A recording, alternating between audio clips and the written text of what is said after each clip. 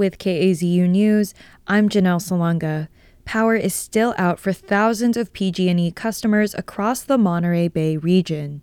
As part of Monterey County's storm response, it set up a number of resource centers. At Asilomar Social Hall in Pacific Grove, 65 people had already checked in by mid-morning Wednesday. The center provides light refreshments, blankets, a warm gathering place, internet, and a charging station. Tony Leba lives in New Monterey.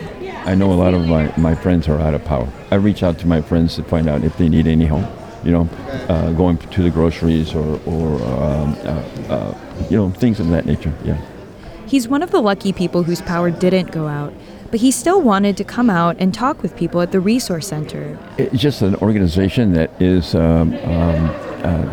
they do so much for so many people, and so I want to be part of that. Lebo was one of the 1,000 people who used the county's 5 resource centers on Tuesday. Other resource centers are in the public libraries in Monterey, Seaside, Carmel Valley, and Salinas. George Nunez is the CAL FIRE unit chief for Monterey San Benito unit. He says crews have been working to clear power lines and downed trees from roads. PG&E is planning on working the rest of the week and into next week to ensure the power gets back on. At current, we have 4% power to Pebble Beach. Most area power outages are projected to be fixed by Thursday or Friday.